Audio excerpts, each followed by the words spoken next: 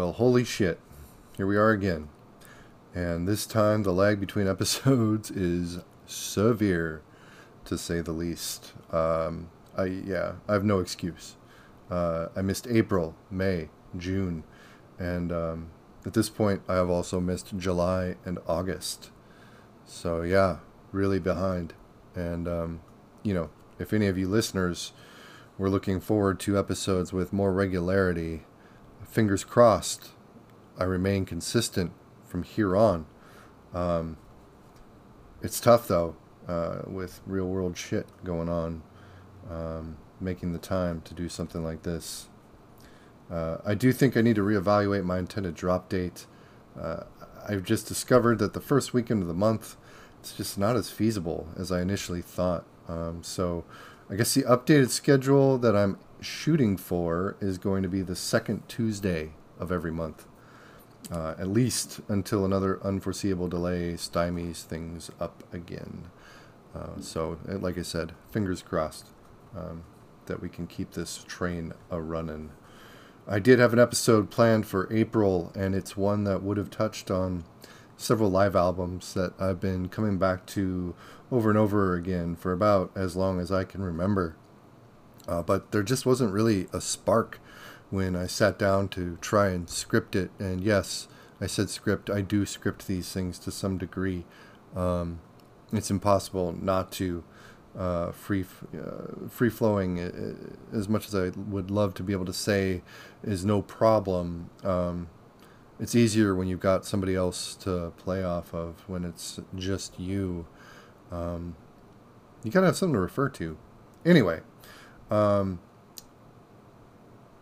The only album that I compiled that I really could spend a whole lot of length talking about, beyond just saying it fucking rules, is The Dictators. Fuck them if they can't take a joke. And I really could talk about that one at length. But I'd be hard-pressed to present an entire episode based around it. At that point, I might as well just play every track on the album. It's on YouTube. You can check it out. It's fucking awesome. Vital. Anyway, I digress. Less explanatory blathering and more ranting and raving about some awesome shit. I don't really want to miss any beats here, so we're just going to jump right into our regular programming. And as always, what's been on the fucking turntable and in the goddamn tape deck. So it's, for starters, Voivod. Basically the entire discography through the Outer Limits. I mean, honestly, what the hell can really be said in regard to the mighty Voivod that hasn't already been said at some point in the duration of their career? They are immediately strange and alien, singular and stoic, while maintaining a direct dichotomy to those aforementioned things. They're completely unique. Whether you're beginning with the savage bombast of their early work, to the refined thrash of Killing Technology, or fucking delving into the progressive, spacey vibes of Angel Rat or Nothing Face, and especially the Outer Limits, there's always something unique and rewarding to be found within their tunes. Seriously, an amazing, amazing group. Totally off-kilter, musically disciplined, refined, but an embrace of an oral chaos that would tear most other bands apart. It's total musical supremacy, and it's a band that, like I said, through those albums I cannot get enough of. I'm just kind of getting into their post Outer Limits stuff. It doesn't all hit for me, but when it does, it's fucking great. Second album that I've been totally addicted to is Overkill's Taking Over, released 1987 by Noise Megaforce. I'm assuming that the Noise Press would be the European version and the Megaforce would be the US version. The version I happen to have is on Noise. And if album covers had personalities to match the content of the record itself, that second full length is a thing of pure malevolence and vitriol. It's so good. And the cover is just amazing. It oozes a feral zeal and blasphemous swagger that is sorely lacked by modern thrash.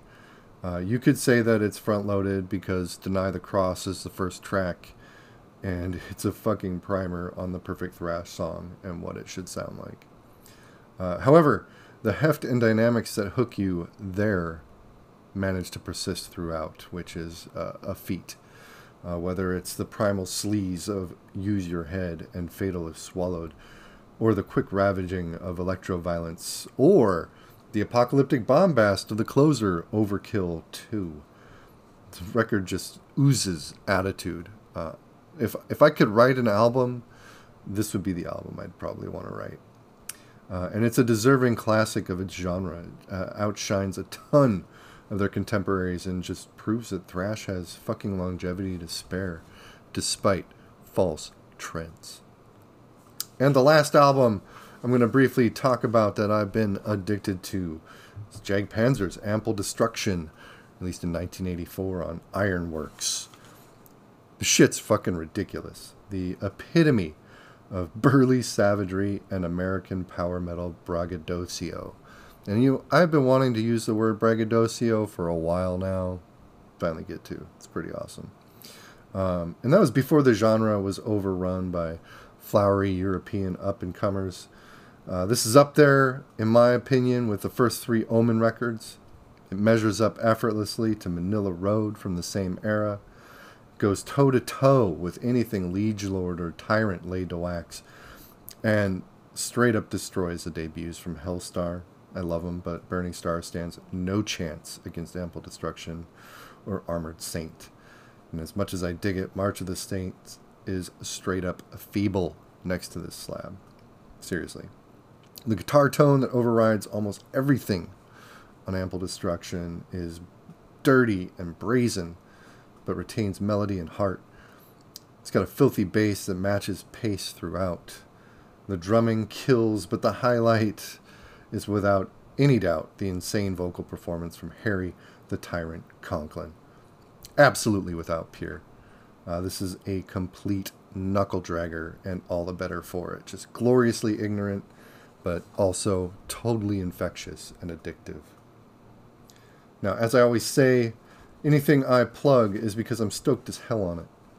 And I urge anyone listening to delve into whatever that may be music-wise. I've so far mostly touched on classic shit, and while I know that I push the buy fucking physical media agenda, it's not without cause.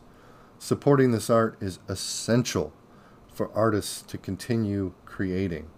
That said, I also realize that some of what I talk about may seem extremely hard to come by, but it's out there, and you should grab it while that's the case. Now, all that said and done, my tendency to lean toward old shit, it's not going to change in this installment, at least in spirit. Although the impetus for the episode is in fact new. Meaning, here's some new shit that sounds old that I fucking love from 2019.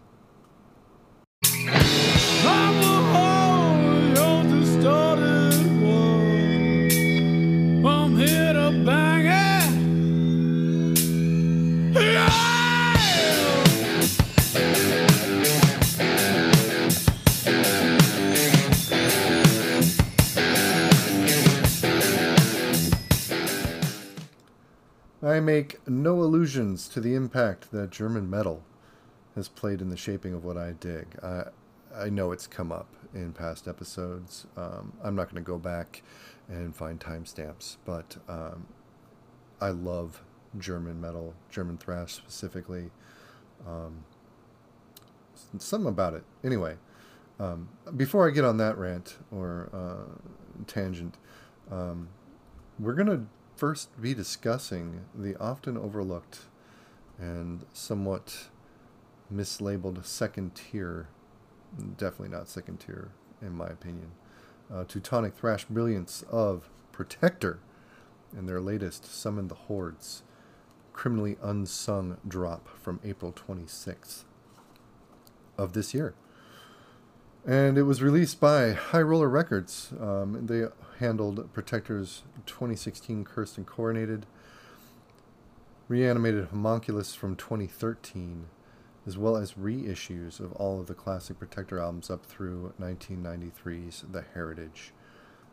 And It's an album that flew in way under my radar.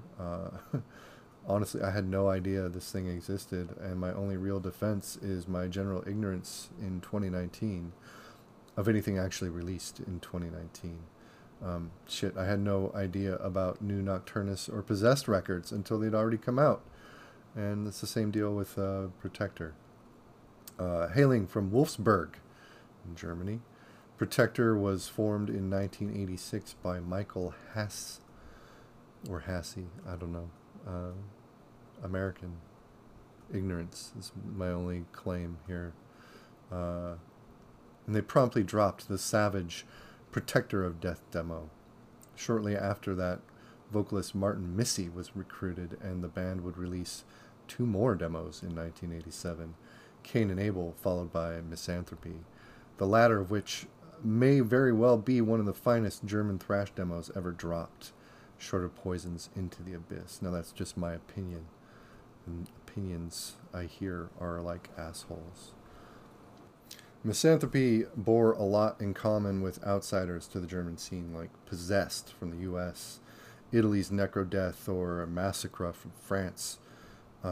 Protector's brand of thrash was relentless and uncompromising, but not without pause or melody, and Missy's distinct vocals helped give it even more of its own identity, separate from their countrymates. I think their sound remained solid and consistent, starting with their first official record, 1988's Golem, which is often cited as their early masterpiece, and then ran through the legacies of the Mad and Leviathan's Desire, the first album of Protector's run with Ollie Weeble stepping into Martin Missy's shoes.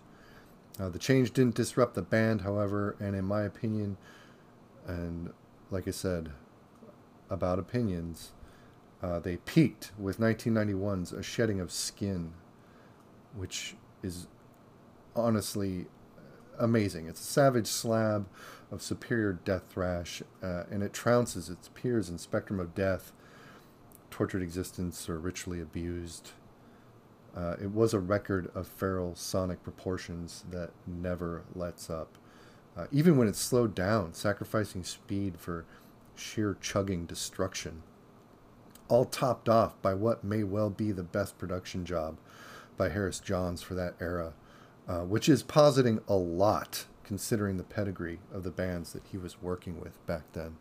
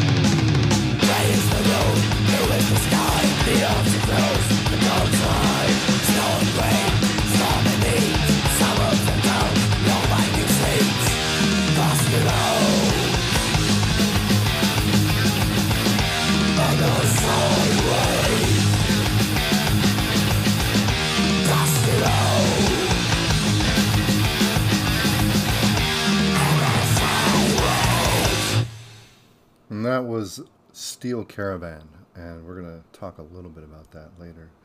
The Heritage in 1993 was more the same from what they started with the Shedding of Skin. Following that, however, there was a lull in activity from the Protector camp that lasted 18 years and ended with the return of Thrash and Madness demo, which they released in 2011. That album actually saw OG member Martin Missy spitting fire once more. Seriously, his vocals are incendiary. Full lengths in 2013 and 2016, respectively, were underwhelming. At least for me, being, I don't want to say a mega fan, but I like them a lot. Considering they came from Protector, but at that point, Missy was the sole mainstay. No one else was original.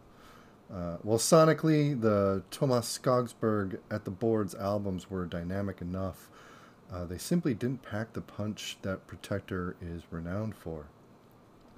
So, if in 2019, the worst thing that you can say about a new Protector album is that the lead-off, Stillwell Avenue, is slightly underwhelming, then you have nothing to worry about regarding the quality of the record. Now, that's criticism, but at the end of the day, it's still a solid cut with a ton of nuance and dynamics and a lush production job courtesy of Harris Johns again, coming along for the ride. And the album's all the better for it. I've always appreciated the warmth of his productions, and Summon the Hordes is no exception, with care given to help each instrument stand out against the oral apocalypse of the full album. The bass drum especially sounds supreme. Goddamn jackhammer that just picks up with each track. Martin's vocals are as venomous as ever, and his snarls, as usual, are another fucking high point.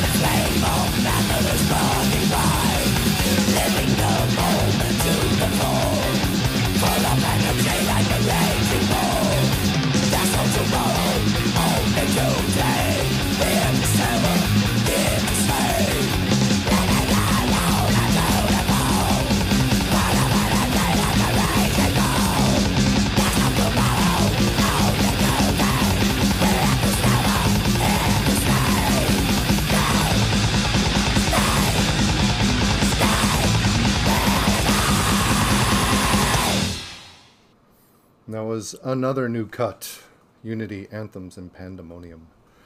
More than anything, Summon the Hordes is an ode to a shedding of skin, and that's evident in Steel Caravan, which we heard earlier. And that runs the gamut of tempos, never losing heft or intensity, which is impressive. The track Celtic Hammer has been compared aptly to Celtic Frost in their prime, and it is a chugging slow burn that ends just as scathingly as it begins. And there are plenty of other high points here to be sure. For my money, they're all trumped by the face-melting build-up and intensity of Unity, Anthems, and Pandemonium, which we literally just heard. So, hear for yourself. The track just slays all fucking day. To be truthful, the only regrettable mishap of the album is the closing cut, Glove of Love, which just doesn't tonally fit with the rest of the record, in my opinion. A fun track, but would be better suited for a B-side or a comp of rare shit. When I was younger, a friend tried turning me on to Protector, and I dismissed them based on the art for Golem.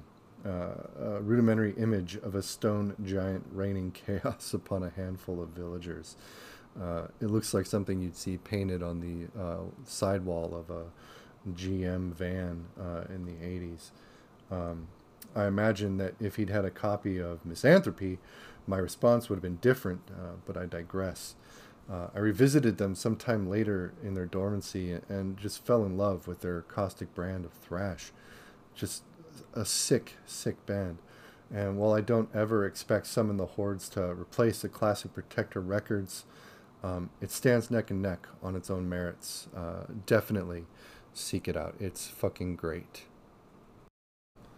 Now, I can't speak very well about everything from the next band I'm going to ramble about here, as I came onto them only once their fourth record dropped, I think back in 2003. I went back some, but of their early material, that record in particular stood out most due to its infectious brand of heavy metal and sci-fi themes.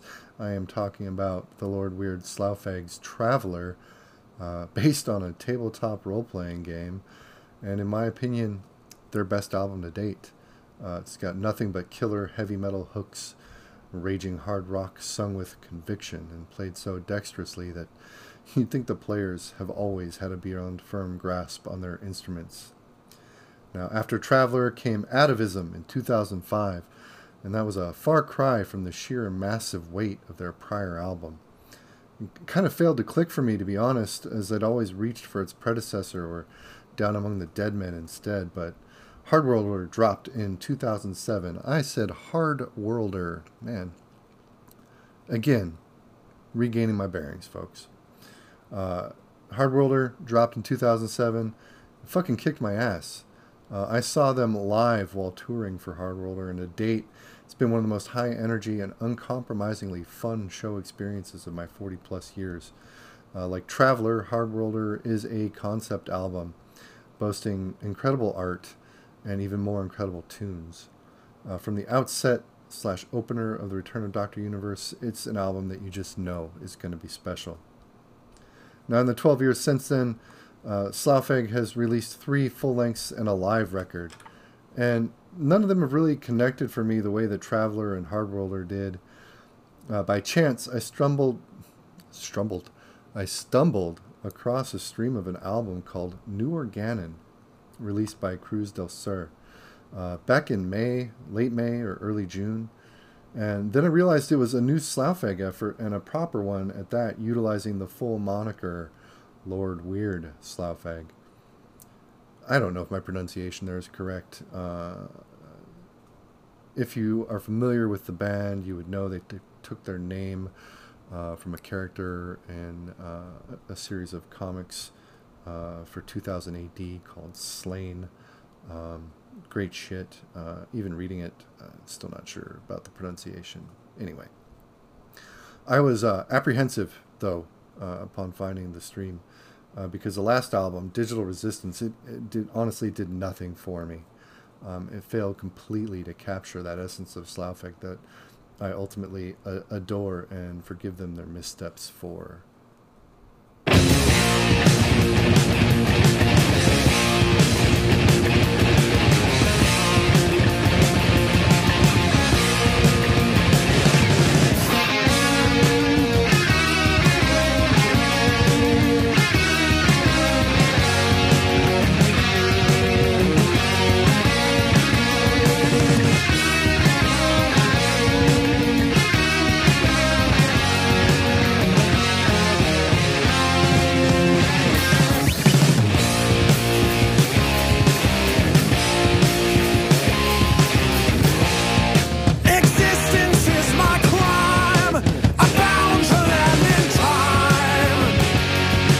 no goals to comprehend.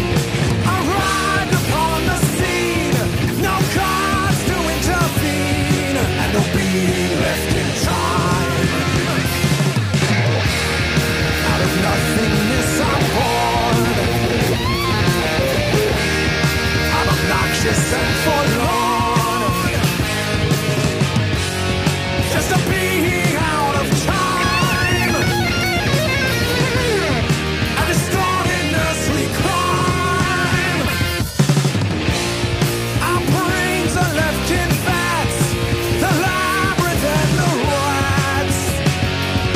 In the world to comprehend, perversions of the soul, the odysseys unfold, but your mind has met its end, and the bodies go to waste, decomposing in bad taste, in a labyrinth of rhyme. I'm a void, space and time.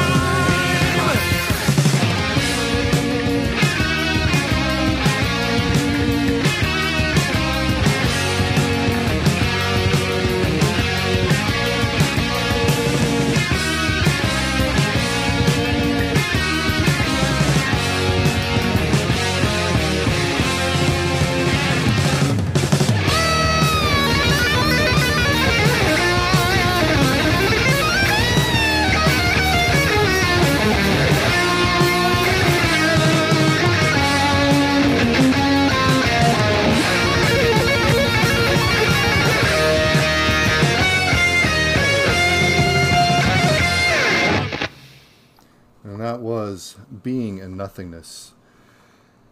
And as it turns out, New Organon sees a crucial return to form, in my opinion anyway. Harkening back to Hardworlder and Traveler before that, I would posit that there's something about the tangibility of Slaufag's concept albums specifically that compel me, because this is another one in their canon. Frontman Mike Scalzi teaches philosophy for his day job, so intertwining the themes of Francis Bacon's New Organon, but more specifically the evolution of philosophy from Aristotle into the present. And by present, consider that Bacon's book was published in 1620. With the music of Slaufag makes absolute sense. His lyrics, as expected, are to the point and succinct, and while drenched in profundity, they escape being needlessly wordy and deliver their point with the full heft and weight of his soaring vocals. And musically, New Organon is a fucking ripper, as should be evident from what we just heard. Scalzi and collaborator Angelo Tringali both attack the guitar, and their interplay is the stuff that legendary metal is made of. Twin harmonies and galloping riffs galore. Their back and forth is melodic and catchy, and it's always interesting. Comparisons to Thin Lizzy, Maiden, and 70s-era Scorpions will be unavoidable while talking about Slaufag, but trite as it may seem, it's also apt. To deny hearing elements of Power Slave, Taken by Force, or Johnny the Fox would be disowning the record's legacy, but it still retains its own identity and distinctive personality. As well as the aforementioned players, Adrian Maestas returns on bass, a long-standing member, first performing with the band on Traveler in 2003. His chops have been long the driving force behind Slaufag's rhythm, and that's not changed here at all. His bass lines have a sound and swagger all their own, and matched with the drum patterns here, you just have a band playing in elder synchronicity.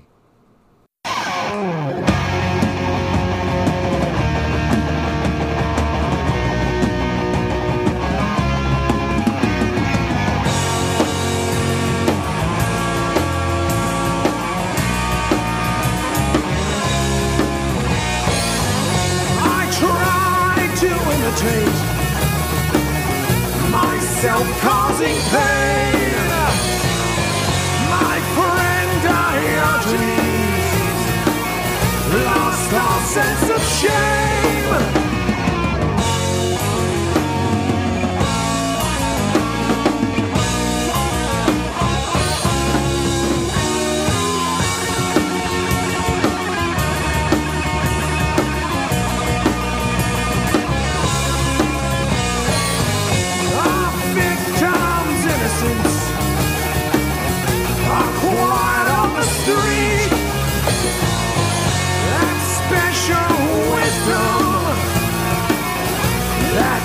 struggles with defeat. Pictures of cynicism are crowding my brain. Corroded geniuses that stayed in the game.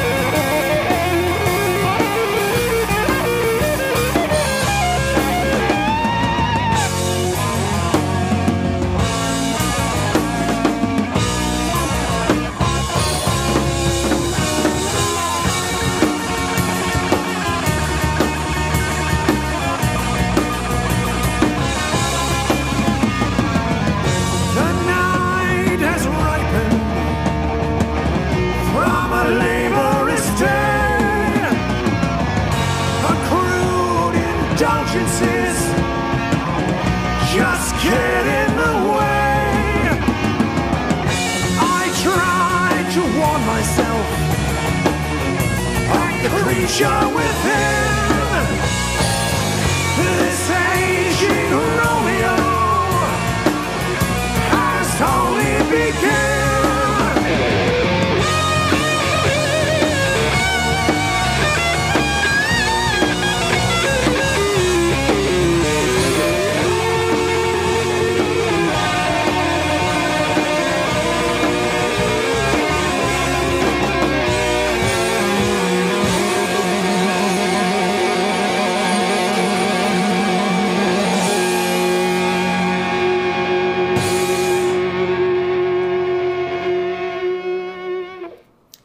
That was The Cynic, a track which beautifully encapsulates, I think, all of the high points of the album.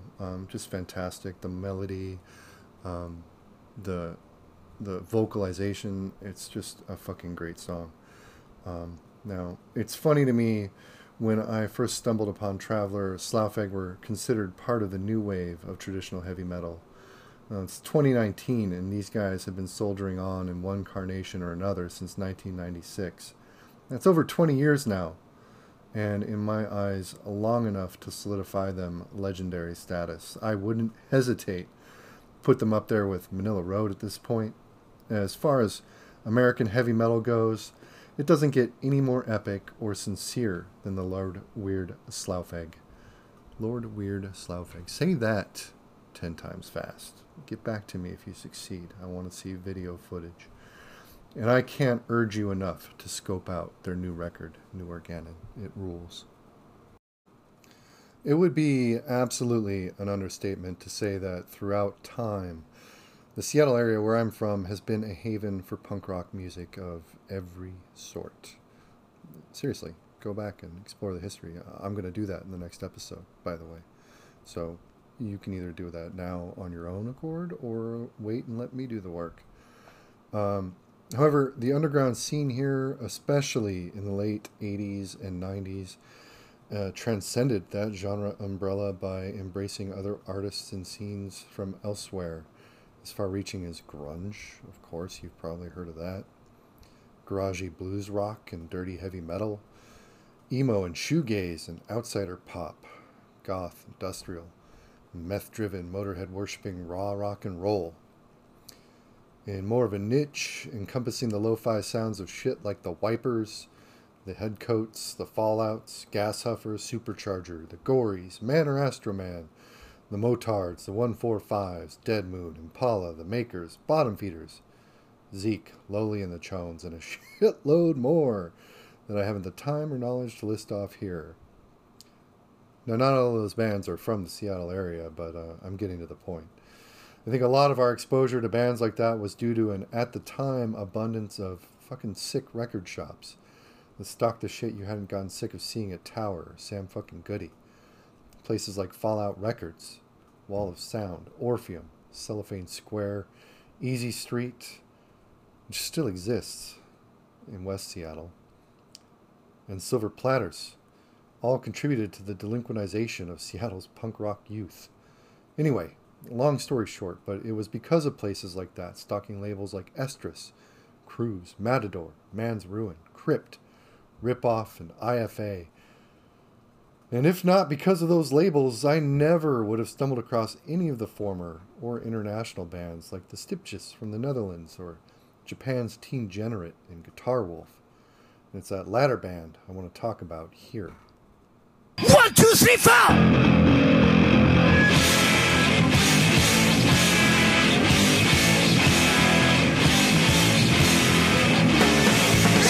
呼ばれたあいつの赤いマシンが飛ばしていくもう君の魂交差点を抜けてった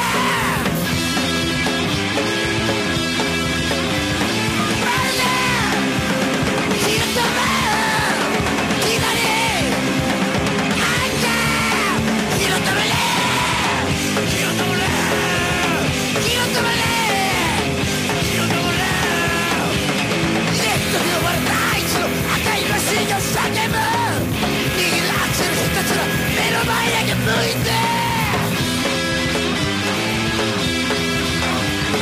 まるで火の玉左赤火の玉ね火の玉ね火の玉ね火の玉ね夕日が落下していく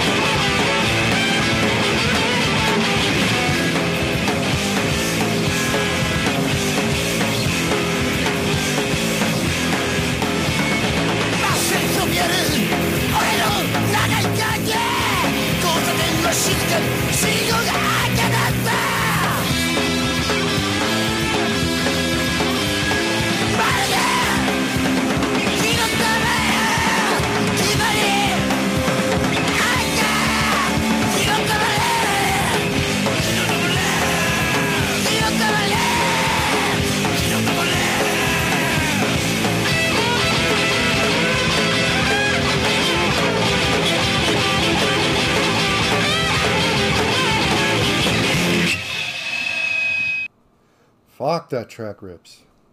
It is off of Love and Jet, the latest slab from Guitar Wolf, which dropped in the US on Third Man Records back in May. It is as much a scorcher as anything the band has ever released.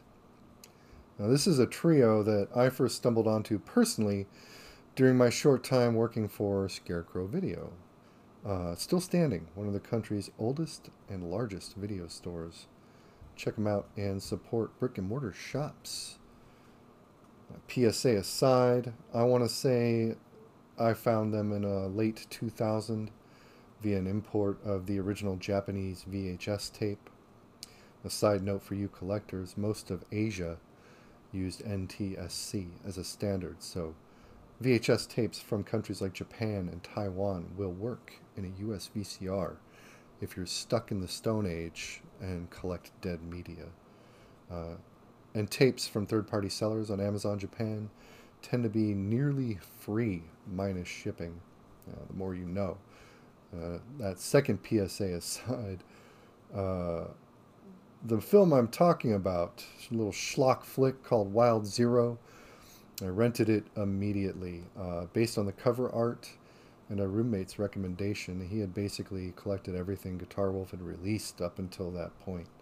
And we had a viewing party at the house I was living in, and we fell in love with it. I'm not going to review the movie here, however, this is purely for context. Little thing called context. So proper. If you include live records, Love and Jet is Guitar Wolf's 16th album, but you'd never know it because they sound just as amped and ferociously energized as they have on their best records. Now, to date, my favorite is Planet of the Wolves, but I suspect that's due to my love for Wild Zero, and it's basically the soundtrack. Followed close by 2002's UFO Romantics. After spending some time with Love and Jet, I'd say it makes the trifecta. In the years that followed UFO Romantics, Guitar Wolf went to some length to, quote, clean up, unquote, their sound. Not to say that their songwriting deviated much from what makes Guitar Wolf so fucking reliably insane, but the production lost some of the fuzz and gained fidelity that didn't need to be there. Love Rock and Space Battleship Love, I'm looking at you.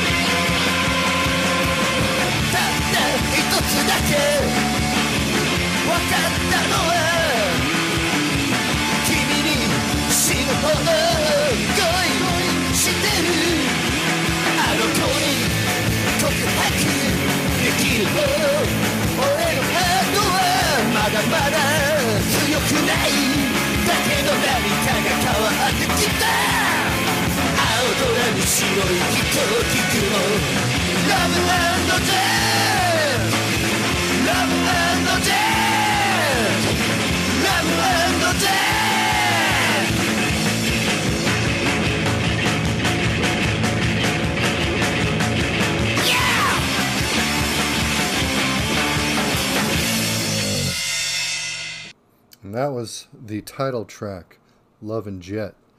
And right out of the gate, rips past any potential subtlety and just stomps for 2.5 minutes, harkening back to high-intensity ragers on early records like Kung Fu Ramon or Wolf Rock. Now, if ever there was a record's full intent on its opening salvo, it's definitely here. The whole track list is ridiculously good, but standouts also include Sex Jaguar and Planet of the Battera. With Fireball Red Legend, a frenzied rocker that relentlessly hooks you and then shakes you like a rag doll until your neck hurts. It's hard to choose favorites between that or the closer, Mayumi the Untouchable, which basically just primes you to flip the record and go back through it again. An especially inspired choice for track here, though, is their cover of Gimme Some Lovin' by The Outsiders, which originally appeared on the album In back in 1967. All throughout, Drumwolf Toru's kicks blast, his tom pounds, his snare rattles, and cymbals crash in a frenetic rumbling that would threaten to shake a stage off kilter. He's backed by Basswolf Gotts, his first album with Guitar Wolf, in fact, but he carries himself with such pomp you'd never know it.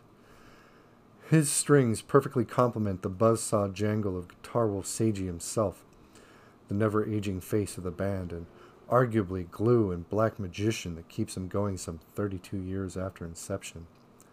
Dare I say, a better power trio in punk never existed? Oh, did I go there? And if they have, then they have never played like their very essence depended on it, like Guitar Wolf does here.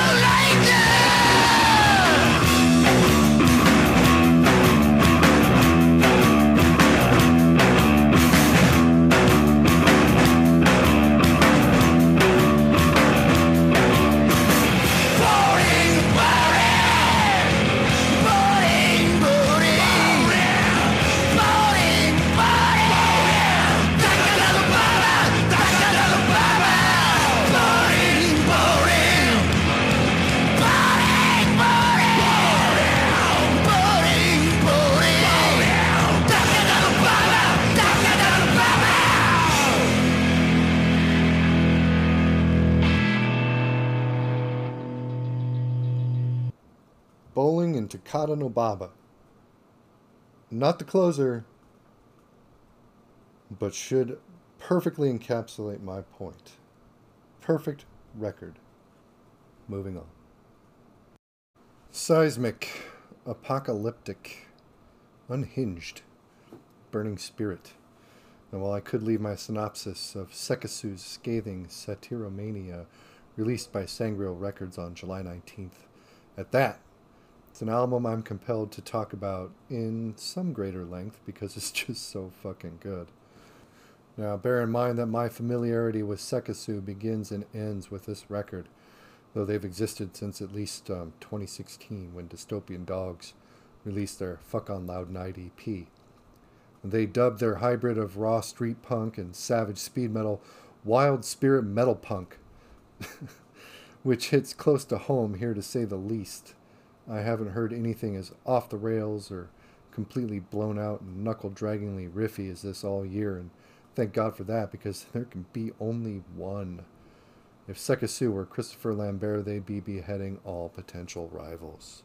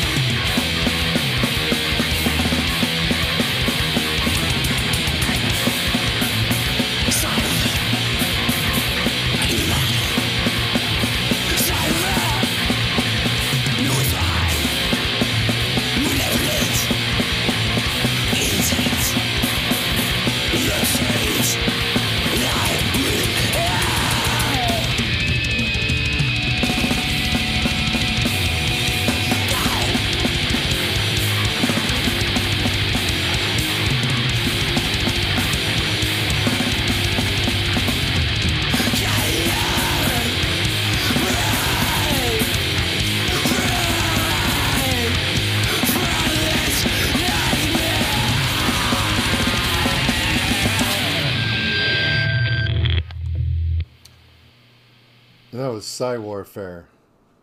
That track fucking smokes. The guitar, just killer. So good. Anyway, the album evokes the same post-apocalyptic insanity of a band like Japan's Gates or Tiger Junkies from both Japan and the US, while at the same time paying homage to Bastard in black uniforms, Deathside and Data Morgana. Fuck, I could play the name game and compare game all day here. But in all honesty, none of that shit really matters, because in the end, Sekisui is fucking Sekisui and no one else. They are their own carnation of raw metal punk, and they stand atop the heap. The riffage, razor sharp, as you've already heard. A furious whirlwind of playing that hammers the frets and strings with so much zeal, it's hard to imagine there's not blood all over the guitars employed. That goes for the bass rig here, too. It plows through the middle of the tracks, pacing all of the songs and giving a nuclear oomph that might not have been there with anyone else hitting the instrument.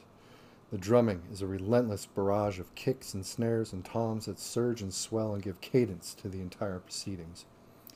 Both totally off the rails and disciplined and martial. It all gels so well, the record becomes almost overwhelming in its atmospherics. Lyrically, the album is heady and hedonistic rather than full of front-loaded politics or brash posturing, and those attentive enough will be able to pick up on that based solely on the mind-blowing artwork provided by Adam Kindred. Look his work up. It's fucking phenomenal. If I'm honest, the cover art is what initially drew me to the record, and I imagined something sounding like Languid's Resist Mental Slaughter, and I guess comparisons could be made, but enough of that. I was somehow both close and totally off the mark. As stated above, this band, while absolutely indebted to multiple scenes and multiple genres, have twisted those very things into their own vision, and in this case, I absolutely buy it.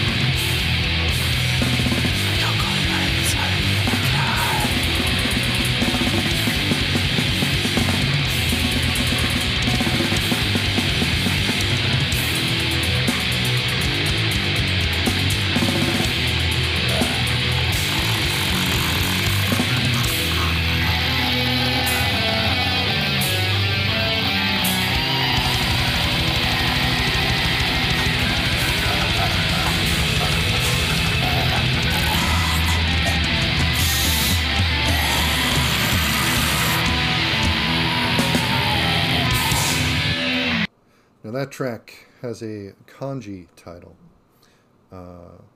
and I believe translates to Hayakumono Gitari Kaiden Kai, which translates in English to a gathering of 100 supernatural tales. And I don't want to get too involved in the explanation of what that is because it's not what the entire record's about. But it is a cool piece of history, Japanese history, Buddhist history, regarding ghost stories and the lighting and extinguishing of lanterns. It's pretty interesting stuff. Again, heady, hedonistic, and fucking perfect summarization of the album Satyromania. Just a phenomenal release. Pretty bummed that these guys just popped up on my radar this year, and recently at that. But this is an album of the year contender for me, as are the rest of these albums that I've talked about. So that's what I've got for today, for this episode, the first in 5 months. I might do this again at the end of the year because there are a few others that have popped up in my peripheral that I really want to talk about at some length at some point. So look forward to that. Probably December. That's when everybody else does their albums of the year, whatnots. Won't necessarily be albums of the year, but it would be a few more 2019 releases. Because at this point, it's rare that I buy 2019 releases. I'm kind of to the point where I'm just really filling gaps. And then finding shit along the way that I want to talk about, recalling shit along the way that I want to talk about. As I mentioned previously, the next episode is going to be devoted to Pacific Northwest music and some albums that are highly influential and important to me as far as helping me to establish my path on music appreciation, as it were. On that note, I'm going to call it a wrap. I want to thank you all for listening. Thank you all for your support. You can find me on Instagram if you're clever. You can find me on Facebook under the High Defamation Podcast. I try to post updates when episodes are upcoming or when I think of shit that I just want to put out there for the listeners to see. And I definitely encourage interaction and responses, communication. It's awesome just having that back and forth interaction to go back to and keep the conversation going about music. All that said, thanks a lot. I hope you enjoyed the episode, and I hope you're looking forward to more. Until then.